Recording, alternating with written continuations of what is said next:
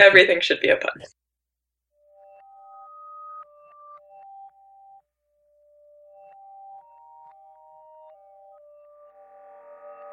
This episode is sponsored by Front-End Masters. They have a terrific lineup of live courses you can attend either online or in person.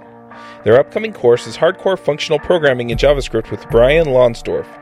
You can also get recordings of their previous courses like JavaScript The Good Parts, AngularJS, CSS3 In Depth, and Responsive Web Design. Get it all at frontendmasters.com. This episode is sponsored by Watch Me Code. Have you been looking for regular, high-quality video screencasts on building JavaScript done by someone who really understands JavaScript? Derek Bailey's videos cover many of the topics we talk about on JavaScript Jabber and are up on the latest tools and tricks you need to write great JavaScript. He also covers language fundamentals, so there's plenty for everybody. Looking over the catalog, I got really excited, and I can't wait to watch them all.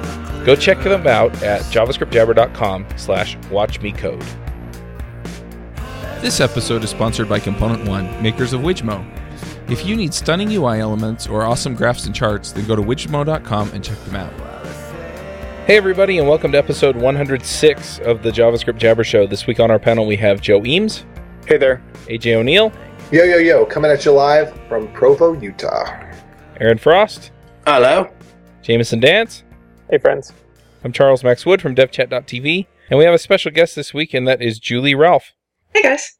Do you want to introduce yourself for those who don't know who you are? Sure. So I'm a software engineer in test. I work at Google, and I've been working with the Angular team doing testing work for the past year and a half or so. And I'm the primary author of Protractor, which is the end-to-end testing framework for Angular. Very cool. Well, Nice. we brought you on today to talk about none other than Protractor. So does that mean that Igor and Mishko, they're your assistants? Precisely. No, Igor tells everyone what to do, and so, he tells me what to do. So I know sometimes there's kind of an adversarial relationship between QA and development. Are you the sharks and the jets in that?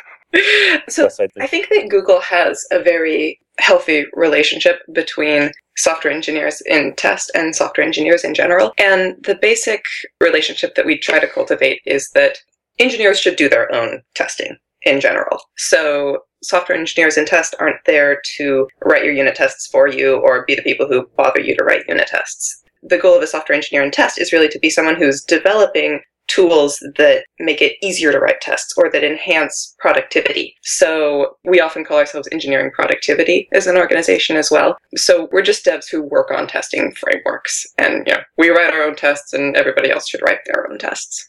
Cool. I love it. So you're a software engineer in test at Google. Yes. So what office are you located out of? Are you in Mountain View or? I work out of beautiful sunny Seattle, which Cool. is actually beautiful and sunny today.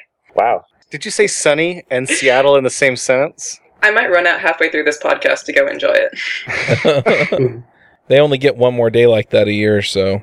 Yeah. It's Maybe. precious. Are you talking about Seattle, Arizona? Is there a Seattle, Arizona? Is there a little town in Arizona named Seattle? Now somebody's going to go Google that, testing There Google. probably is. Yeah. Do you want to tell us a little bit about what Protractor is? And maybe it'd be helpful for me to know how it differs from things like Karma or some of the other testing things out there for Angular. Yeah, sure.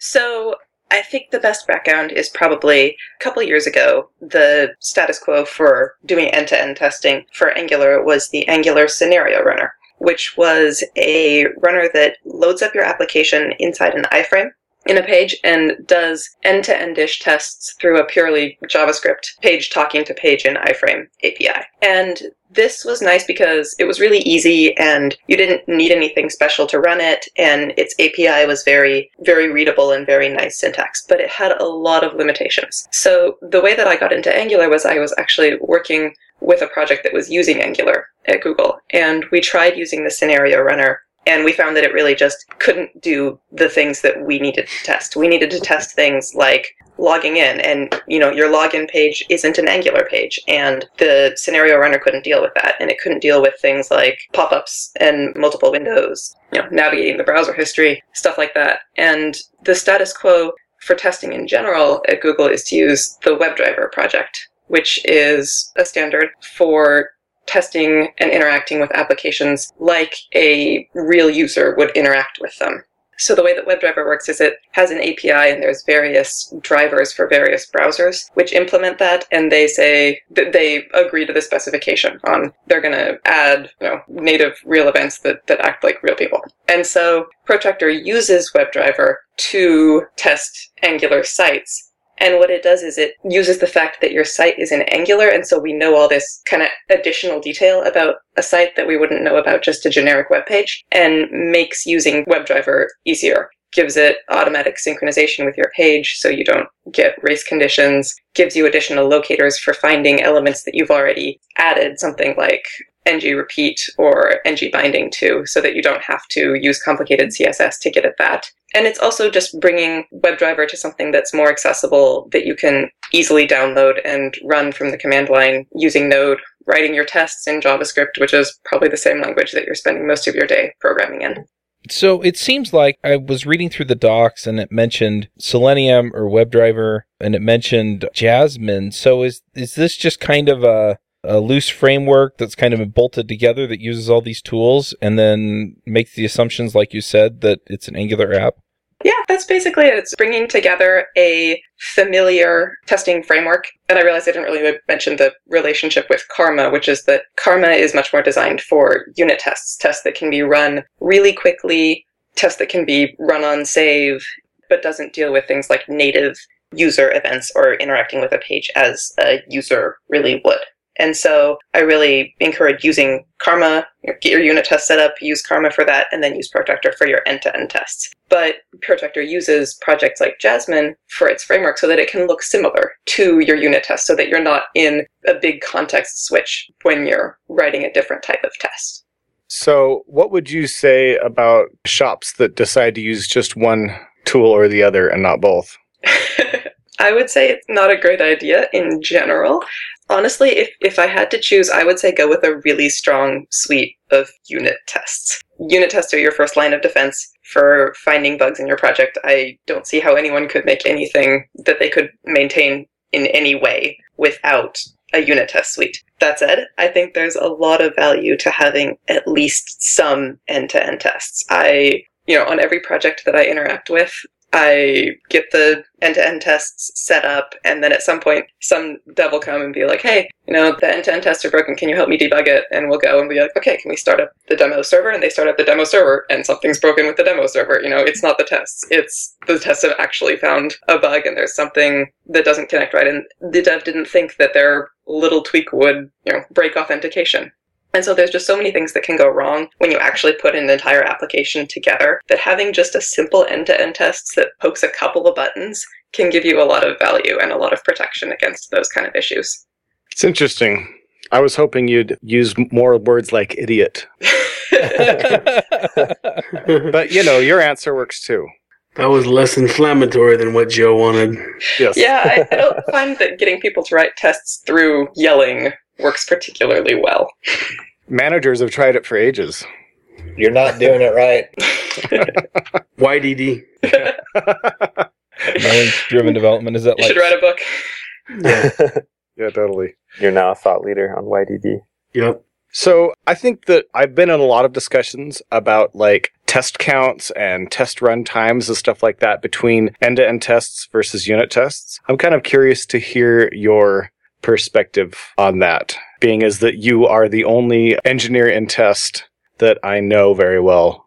Yeah, so end-to-end tests are going to take longer in general for test runtimes. And this is something that I don't like. And I especially don't like that when you have to get your environment hermetically set up, and maybe your browser that's actually running your tests is in a server farm somewhere because you need to run your tests on an IE Windows machine and you don't have one in your project, on the desk in front of you. And so then the talking back and forth between that machine takes a whole lot of time. So tests can be super slow. The Angular project itself's test suite takes about 30 minutes now, and we're really not happy with that. That's way too long for end-to-end tests. So that's something that we would like to work on. In terms of where the balance is, I would say whenever you change the code, you should probably be adding a test for it. If it's something that you can test with a unit test, that's great. If you found a bug with something that is better tested with an end-to-end test, add an end-to-end test, but really try to lean towards having more unit tests. So you said that your guys' test runtime is 30 minutes and that's too long. I come from a QA background. I'm wondering, Julie, what do you do to cut down the 30 minutes? What are some of the things you can do? So the quick answer is to parallelize things, which we've been working on. It used to take like an hour and 30 minutes until we split it up into running the jQuery tests on different browsers versus the JQLite tests on different browsers, so that everything can actually run at the same time. And we use tools like Travis and Sauce Labs, which let you do that, which is great. So parallelize tests, and we're working on changes to Protractor that make it easier to even parallelize running your tests in the same browser, so in the same browser type, so in Chrome, but at the same time. So it takes the same number of resources, and you always have to consider the startup cost for that, but it can give you a lot of gains overall. Not writing silly tests is another thing. It's hard to get your mind in the state for end-to-end tests, because often for unit tests, the setup time isn't really important. So you really do want to clean everything up and start from scratch at the beginning of every test. And that might not make the most sense for every end-to-end test. Maybe it can be one big test case that handles a couple of different things, and that way you don't have to do a full grab of the page before testing those 2 or 3 different things. They're really part of one user flow, so they can be part of one test case. That's what I was hoping you would talk about, because I think a lot of people, if they take the same approach they take towards unit tests, then every time they want to do something, they have to create a user and set up, some sort of piece in the system, and they have to do all the setup and all the teardown. But you're saying, where's the limit though? When is your test too big, or what are some of the guidelines you follow to when you've crammed too much into one test? Is what I'm trying to figure out. Yeah, it's definitely a balancing act, and I think if your test becomes unreadable, and that's a little bit of a fuzzy definition, but if someone's finding it hard to understand, or if you yourself are ever finding it hard to understand, it's probably too big. And if it's ever kind of outside of the scope of something that a real user would actually do, then I think it's also getting a little too big. So it sounds like you're saying you should limit your integration or the more expensive tests to kind of the happy path through your app, not use them to test corner cases or weird things. Is that what you're saying, kind of? I think there's a couple types of weird things. If it's a weird thing that you can catch in unit tests, like, validation for a form, you don't want to check every type of form validation using an end-to-end test, because you could just take forever on that. But other things like, what if you get an error from the server? That's something that you might not be able to test really well in a unit test where there's no real server and no full UI, and you want to see, maybe I have a butter bar. Does the butter bar show up?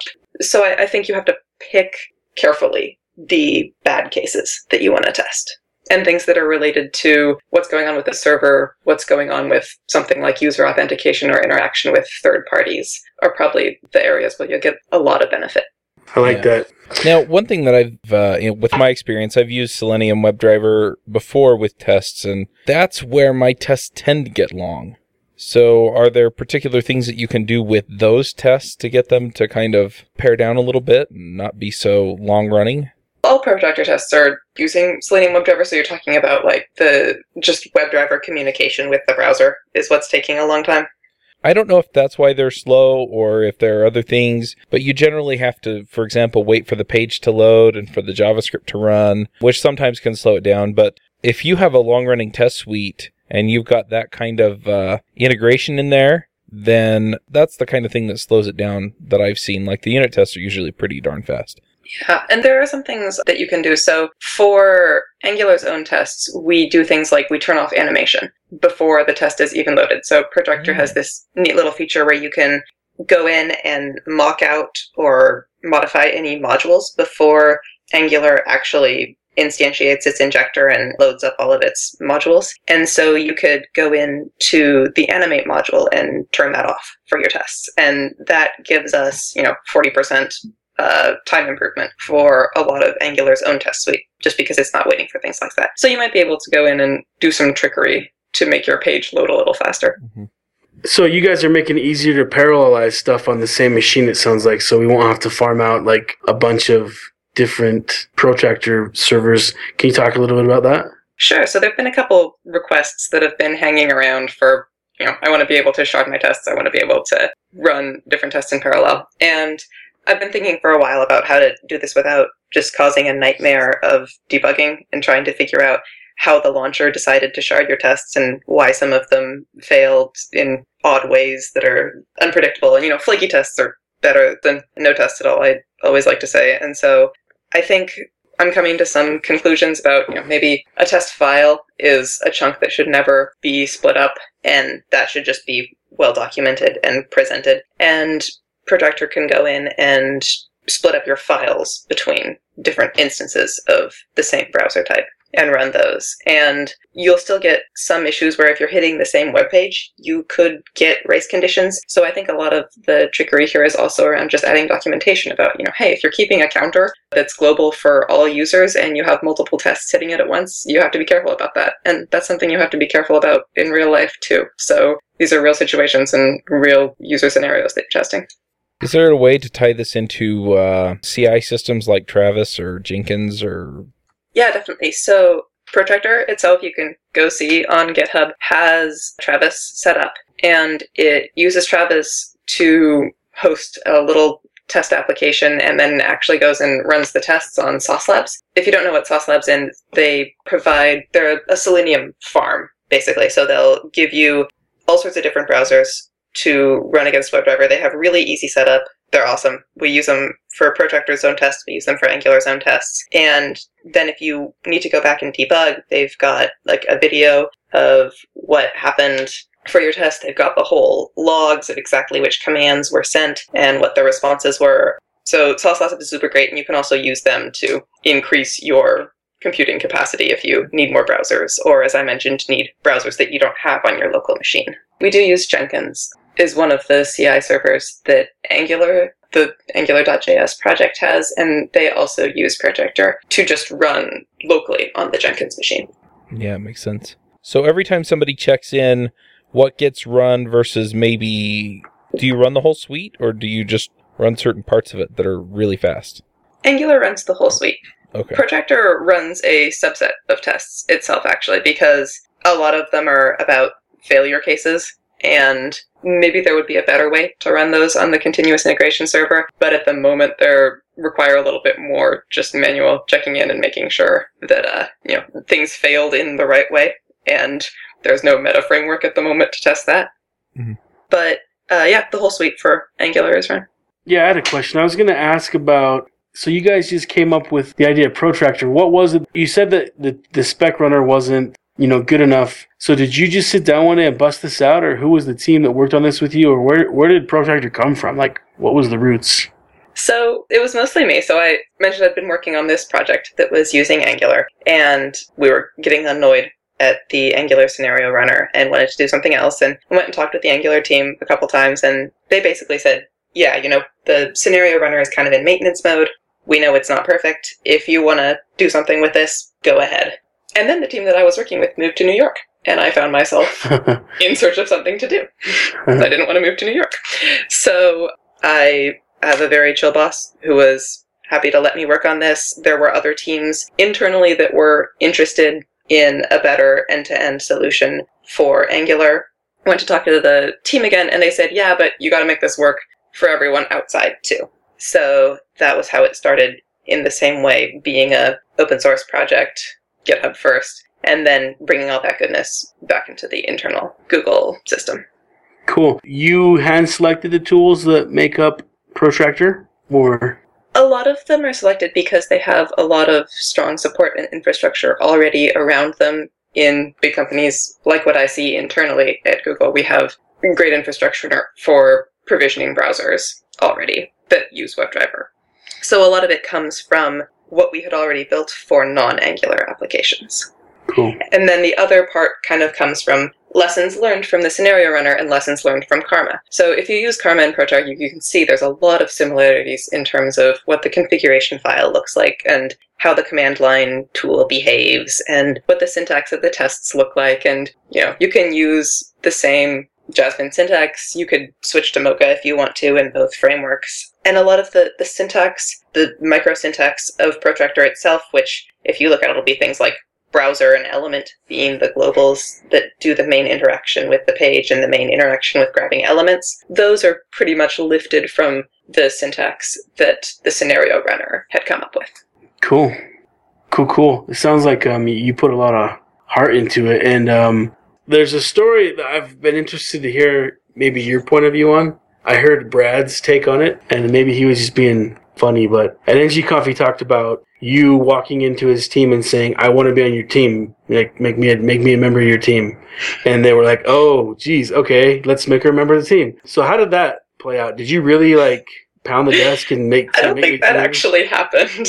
Okay. No. I think that the real story was probably somewhat less exciting in that I was on a project that was using Angular in the more early days before stuff really exploded, and I got interested and really liked working with it and was really attracted to how testing was baked in to Angular and its dependency injection system and, you know, its great unit testing story. And so it was really a pleasure to work with from that point of view, and so I wanted to be more involved with it.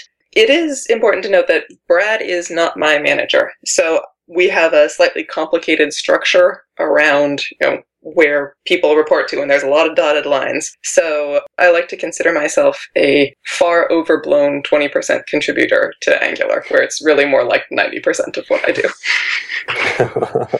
That's funny. And your boss is cool with you working with Brad's team? Yeah, he's great. That's cool. Thank you, Julie's boss. Thank you, Julie's boss. What's your boss's name? Arif. Arif. Thank you, Arif. I want to ask kind of a wildly different question. It goes back to something you mentioned at the beginning of the episode, where you said that everyone in Google writes tests. You don't have a separate QA department. Am I saying this correctly, or am I misremembering? No, that's right. But you still have separate teams of engineers who are dedicated to making it easier for kind of the normal developers to write tests. Is that correct? Yeah, that's right.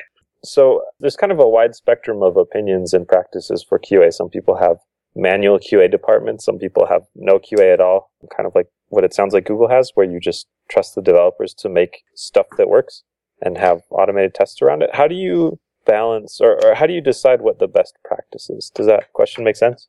Yeah, I think so. And I would like to add a link to the Google testing blog, which I'll put in the show notes. I think that has some really great posts from people in various corners of Google who are software engineers in test, talking about what they do and their relationship with the teams that they work with.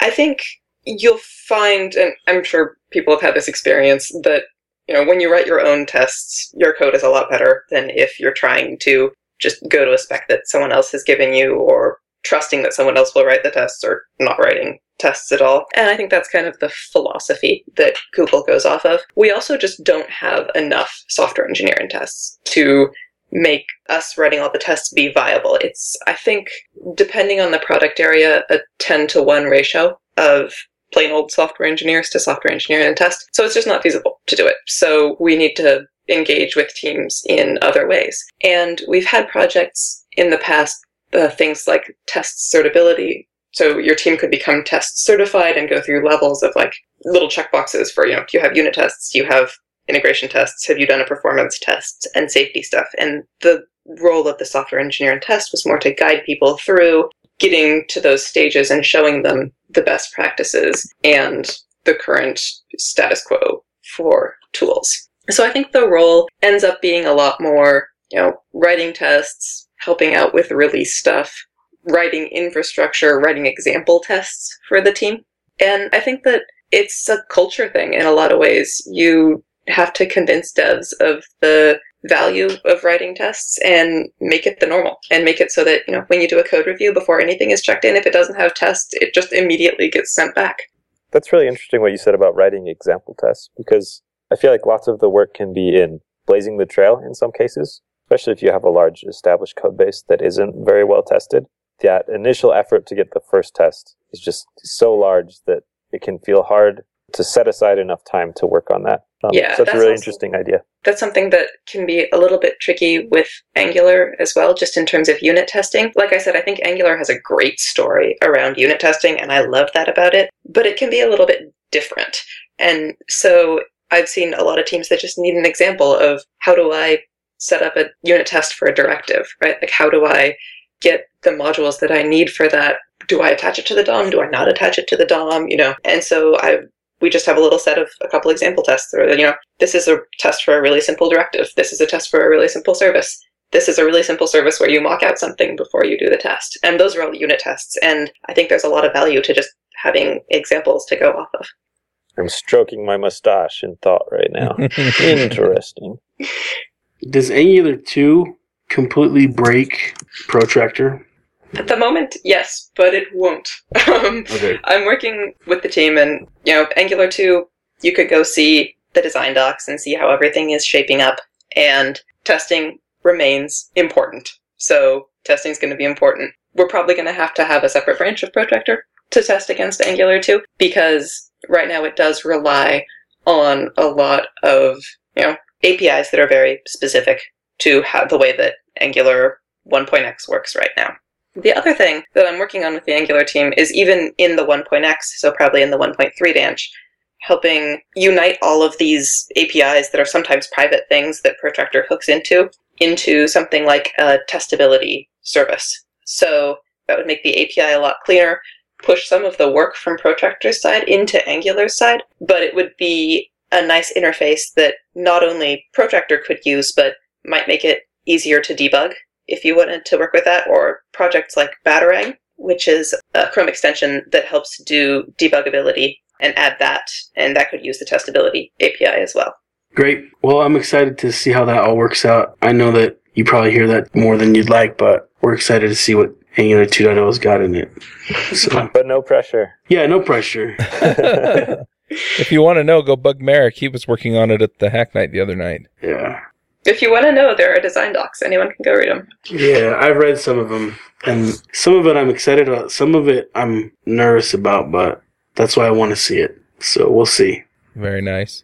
I'm super excited to see how it all works out. And just talking to Merrick and getting an idea of what's coming up in Angular 2 I'm just thrilled. I think it's going to be really, really cool. So, Julie, I know that you talked a little bit about testing at Google, but I'm kind of curious, the Angular team specifically, I think that one of the reasons that Angular has become so popular was it's how important testing is with Angular itself. Karma and now Protractor are basically spawned from, in some way or another around the Angular project, right? And so as history looks back, we'll definitely credit Angular as bringing Karma and Protractor about. Do you feel like the Angular team is even more Nazi about testing than Google as a whole? Yeah, I wouldn't put it that way, but that is definitely true. And Miško was very involved in projects like internal testability even before Angular. So the Angular team overall is extremely strong on testing, and they're the kind of guys who don't require any external pushes to do the tests right. They all understand that if you can't test something, you don't have confidence in it, and do a really great job of making sure that everything works. Before we get into something potentially controversial coming up, I want to ask another question. I played with a really early version of Protractor, and I was using a Windows box at the time. And one of the things that really stuck out to me was that there were a lot of moving parts to get Protractor up and running. I haven't played with it recently. Can you speak to that, and especially speak to running Protractor on Windows? Absolutely. So there are a lot of running parts, and we've really been working to reduce how many you see. There's going to be some running parts because this is based on Selenium/WebDriver, as I mentioned, and that means that you're going to need the WebDriver server, something that's driving your browser, and then the browser itself on your machine. So you've already got a couple of parts moving on there. In more recent versions, there's a binary that comes with Protractor that's called the WebDriver Manager, and if you install globally, that just gets added to the command line, and it'll automatically download, update, and start up WebDriver for you. So that should help out with that piece. And I think we also need better documentation around things like using Sauce Labs if you don't want to have your own locally hosted browser. The other moving piece is that you need an application to test against. And unfortunately, there's not really much that Protractor can do to help you get your own local server set up. But that's a big problem. And it's a big problem deciding, are you testing against like a staging environment that's just that's being hosted somewhere and is a persistent environment? Or do you actually want to bring up a whole new dev environment every time you run your tests? And there's pros and cons to each. Obviously, the time that it takes to bring up a dev environment is a big one. But then you could maybe inject all of your own data to that one, so you would know exactly what was going on in that server instance. So there's pros and cons, and unfortunately, you need to think about that for your own project and decide what the best way to do it is. Well, it really seems also, though, like if you have an overly complex application to launch and to get up and set up and run, and you have to have it running in order to use Protractor, then it's going to be very painful to use Protractor. And some people might look at that as a drawback, but me personally, I would look at that as a advantage, because that's going to make you feel the pain now and make you want to fix that pain by simplifying how your application launches and runs, and maybe reducing the number of moving parts in your application so that it makes it easier to work with Protractor. That is definitely an advantage of end-to-end testing in general, is it really makes you face the complexities in your application. It's a lot like, continuous deployment. If it's painful to deploy, then it's painful to, even more so, to put in continuous deployment. Exactly. So I want to stir the pot a little bit and be very topical. Today is the opening day of RailsConf, and DHH gave a keynote. Oh, he's going to stir my pot. That's yeah. What he's going to well, do. I think it applies to all of us. And one of the things he talked about is how developers are sort of fashion obsessed in a way, where there are lots of fads in technology. And he called TDD the most successful fad diet of all time, I think. I might be misquoting him. I'm playing a game of telephone. But basically, he called out the obsession with TDD as the only way to write software. And he said that that's not true. It can help, but it can also be taken overboard. And I just wondered what you thought about that as someone who's an expert in testing. I think you could probably take anything overboard. Yeah, I don't think that you have to have a test for each piece of functionality before you ever start writing the functionality. I don't prescribe to the fact that your hands should be burned if you ever write a test that doesn't pass the first time. But I think that overall, the idea of test-driven development, at least in my personal experience, really does produce better thought-out APIs, code that runs better. And I've definitely seen and personally made the mistake of a lot of times writing code first, writing the tests after, and the tests aren't good. The tests don't actually ever fail, for example. I'm sure many of us have had the situation where we've written a test that cannot fail because it doesn't actually test what we think it's testing. Your code was amazing. It's so good, it's proof. Yes, infallible. But, sometimes you just got to get something done, right? And I think sometimes you want to be able to... There's a difference between prototyping and writing your final version of code. And you need to be able to sometimes be in a space where you're prototyping and you're getting, immediate feedback about what's happening. And sometimes you want to loop that really, really quickly, and you don't want to stop and write tests in between. And I think that's okay as long as you know that you're going to set aside the time later to do it. Yeah. First off, I think I'm really surprised that DHH would say something polarizing. But I also would like to kick in my 2 cents, and that is that I think that TDD has a ton of problems and a lot of weaknesses, and it's like really the worst software practice out there, with the exception of every other. Writing software is hard, man. It is. It truly is. And so I think that maybe at some point we'll discover something better, and I have no idea what DHH actually said, but for me, I don't either. I could be wildly misquoting him. But that's right. What the vague impression of the grumblings on Twitter gave me. Right. I don't know. I just have this thing like, if I see a shop that isn't testing, then that's, an indicator that something's wrong. If they're not TDDing, there's something wrong. Now, that doesn't mean that they might not have good reasons, but to me, that just is my litmus test as to there's something wrong. It's like a code smell, right? The other piece that I would add to this is, and I've said this before at talks, that testing isn't something that you do because it is good to be testing. It's not, your lettuce. You do it because it increases your confidence in your code. And, it increases your ability to release quickly and make changes without worrying that something is going to break. And so if you're paranoid like me, that's a good incentive to do testing. And if you have a whole lot of self-confidence, maybe you're just a really great coder, but maybe it's a little bit more likely that you're going to make mistakes and you might pay for it a little bit later. That pot did not get very stirred. I'm so bad at controversy. If AJ had brought that topic up, I feel like we would still be talking about it. Someone should take the stance that you should never write a test ever. Yeah, test it for suckers. I totally agree with Jameson on this one. Yeah. I don't know why you waste your time writing code that isn't getting anything done. Unless you get, well, I get paid by line of code, so Oh, wow. I'm incentivized. In that case, I wish I had that problem. I just copy paste jQuery a lot. Comments are code, right? I write sonnets to my code reviewers. Actually, on the topic of comments, though, one thing that I heard recently from Igor on the Angular team, which I really liked, is when he goes through a pull request for Angular, he looks at the description, figure out what it does, and then goes to the tests before going to the code. And that's using tests as comments, right? Using your tests as comments and examples of how an API should be used and documentation for what your change should do. And I think that's a great way of thinking about it. And that makes the time that you spend writing tests more valuable, right? You're packing more into it. It's not just, I gotta go write my test and that's gonna take hours, and or it's I'm writing my documentation, showing people what stuff is doing, examples, and my tests all at once. It's very efficient. That sounds wise.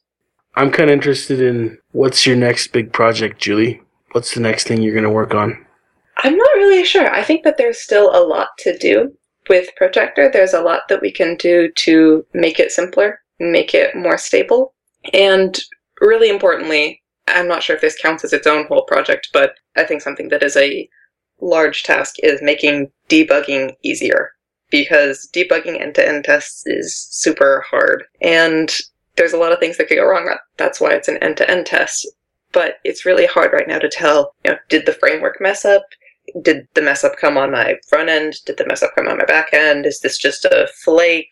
Or is this something real and persistent? So trying to figure out ways to make debugging easier is really the next big topic at the front of my mind. And there's some things that are starting to come out of this. So recently I introduced a beta API that's browser.pause into Protractor, and what that does is when your test gets to that point, it'll start off the no debugger and give you a command line interface for dealing with it. And that lets you step forward, not by line of code, but by the next command that WebDriver is going to run.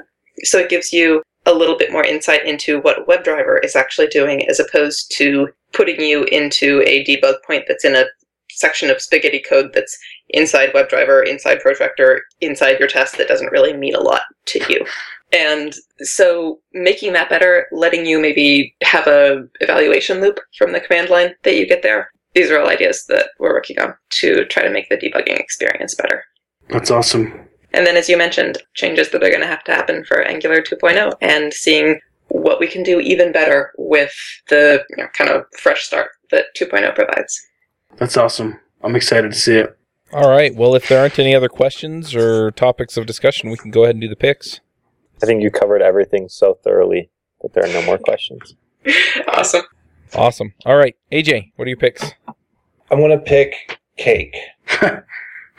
The band? Cake Both PHP? kinds. Both kinds. No, not all three. Just the both. Just the two that immediately come to mind.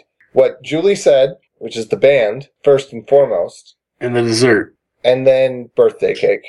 You were eating a hot dog when this started, too. There's a food theme today for AJ. It wasn't just a hot dog. It was a hot dog from a microwave. Well, so here's the thing. It was gourmet food, in other words. I was That's one step away from a Hot Pocket. No, because I went to my girlfriend's family's house for Easter, and And they They have hot had- dogs? hot That dogs. is they sad. had lots of hot dogs and hamburgers. And some crazy lady had the audacity to tell the brother that was cooking the hamburgers that they were too pink in the middle. And then you know what he did? He started cooking them all the way through. And that's when I got a hamburger.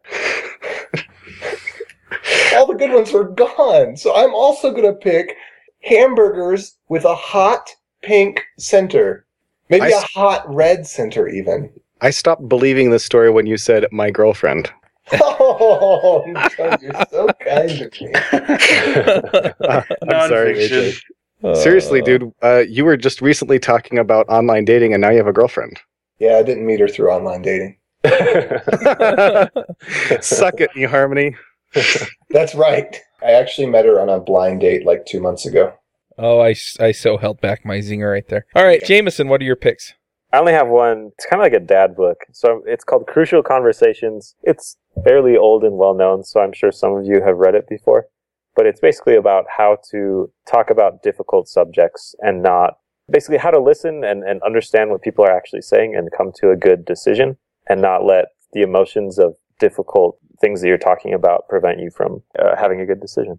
That was a poor explanation, so clearly I haven't read the book well enough. But it's really great. You guys should check it out if you haven't read it. Did you get the cards? I didn't get the cards. I don't know. Maybe I got the budget version of it. They make for real interesting Crucial Conversations. Maybe we should use those next time on our podcast. Yeah. We should do it when we have like a framework debate or something like that. A framework war? Yeah, but moderated by Crucial Conversations. Right. You have to follow the principles or you're out. Yeah, yep. Okay, that's my only pick. All right, Aaron, what are your picks? So I'm going to do 2 picks. The first pick is a book I just finished reading and I thought was awesome. It's called Steelheart. Hopefully you guys haven't picked it before, or I'll feel stupid. I think I have, but please pick it again. That sounds, just the title sounds a lot like a book about horses for adolescents. Yeah, it is. It's about teenagers and horses. Okay, good. No, it's kind of a Heroes. If you like the TV show Heroes, it was a lot like that. Except Ish. 10 times, 100 times better. Except it didn't suck. How about that? Well, I liked Heroes, so I don't know. Basically, if you've ever sat on your couch and stared at the TV remote and you ever actually reached your hand out hoping it would come to you, but it didn't, this book is for you.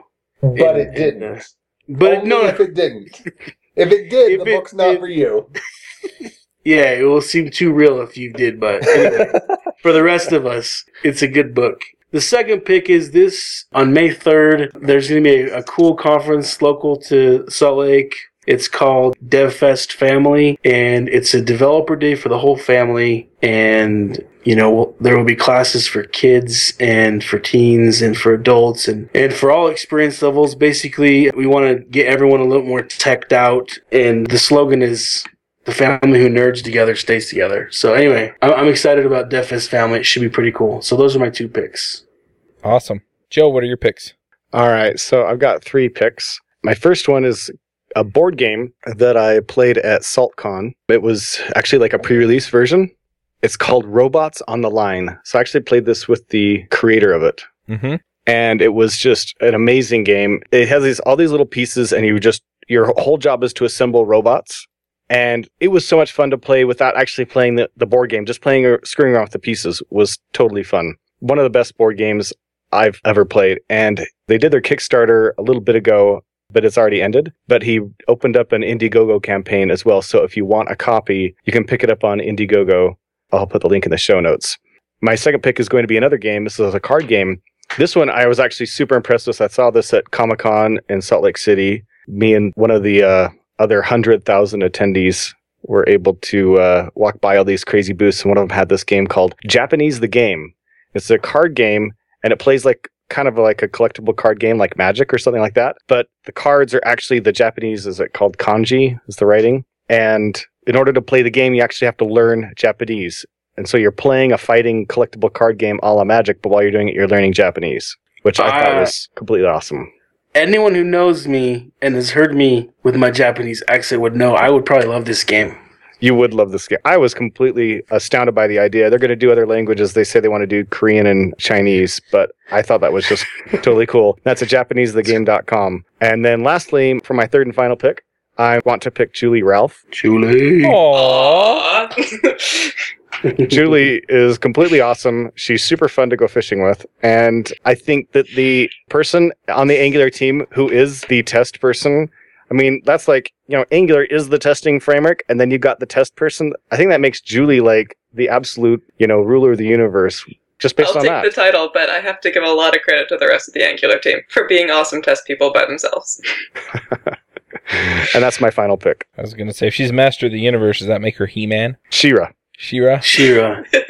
All right, I've got a couple of picks here. The first pick is a conference. I'm actually going to pick a couple of conferences I'm going to be speaking at. The first one is Open West, and it's here in Utah.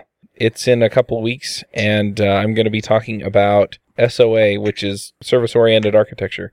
So I'm going to be talking about that, and then I'm going to be doing a Ruby on Rails workshop. So if you're interested in either of those, or if you just want to come hang out, that'd be awesome. I'm also going to be speaking at Agile Roots, which is another conference in Salt Lake City, and that one's in the middle of June, and you can find that one at agileroots.com. So check both of those out. And then I'm also going to pick one. I usually don't pick the sponsors, but this one is really wicked cool. It's called Watch Me Code, and it's a video series by Derek Bailey, who's been on the show before. He's the author of Marionette, which is the framework that sits on top of Backbone, and just some awesome JavaScript content there. So I'm going to pick that one as well. Julie, what are your picks? All right, I got two. So the first one is Habit RPG, which is habitrpg.com. And the basic idea is you set up a list of habits good habits or bad habits, and tasks that you want to do every day. And you've got a great little pixelated character, and you get experience for doing your dailies and lose health if you have bad habits. And this is really great because if you're like me, working towards that little pixelated mace is so motivating. And so I will be like, yeah, I'm going to go floss my teeth.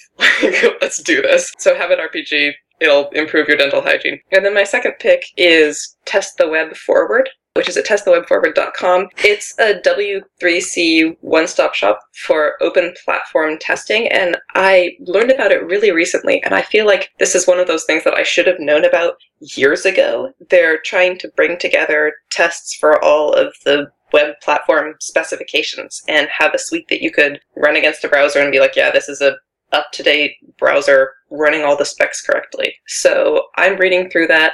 I think it's got some really great stuff, and I think specifications need to be more aware of how what they create is going to be tested.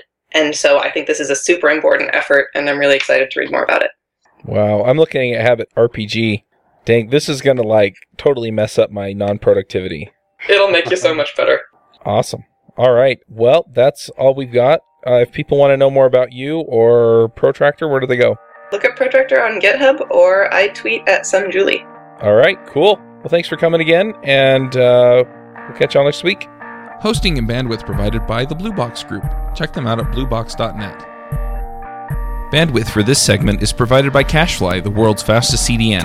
Deliver your content fast with CacheFly. Visit CacheFly.com to learn more. Do you wish you could be part of the discussion on JavaScript Jabber? Do you have a burning question for one of our guests? Now you can join the action at our membership forum. You can sign up at javascriptjabber.com/jabber, and there you can join discussions with the regular panelists and our guests.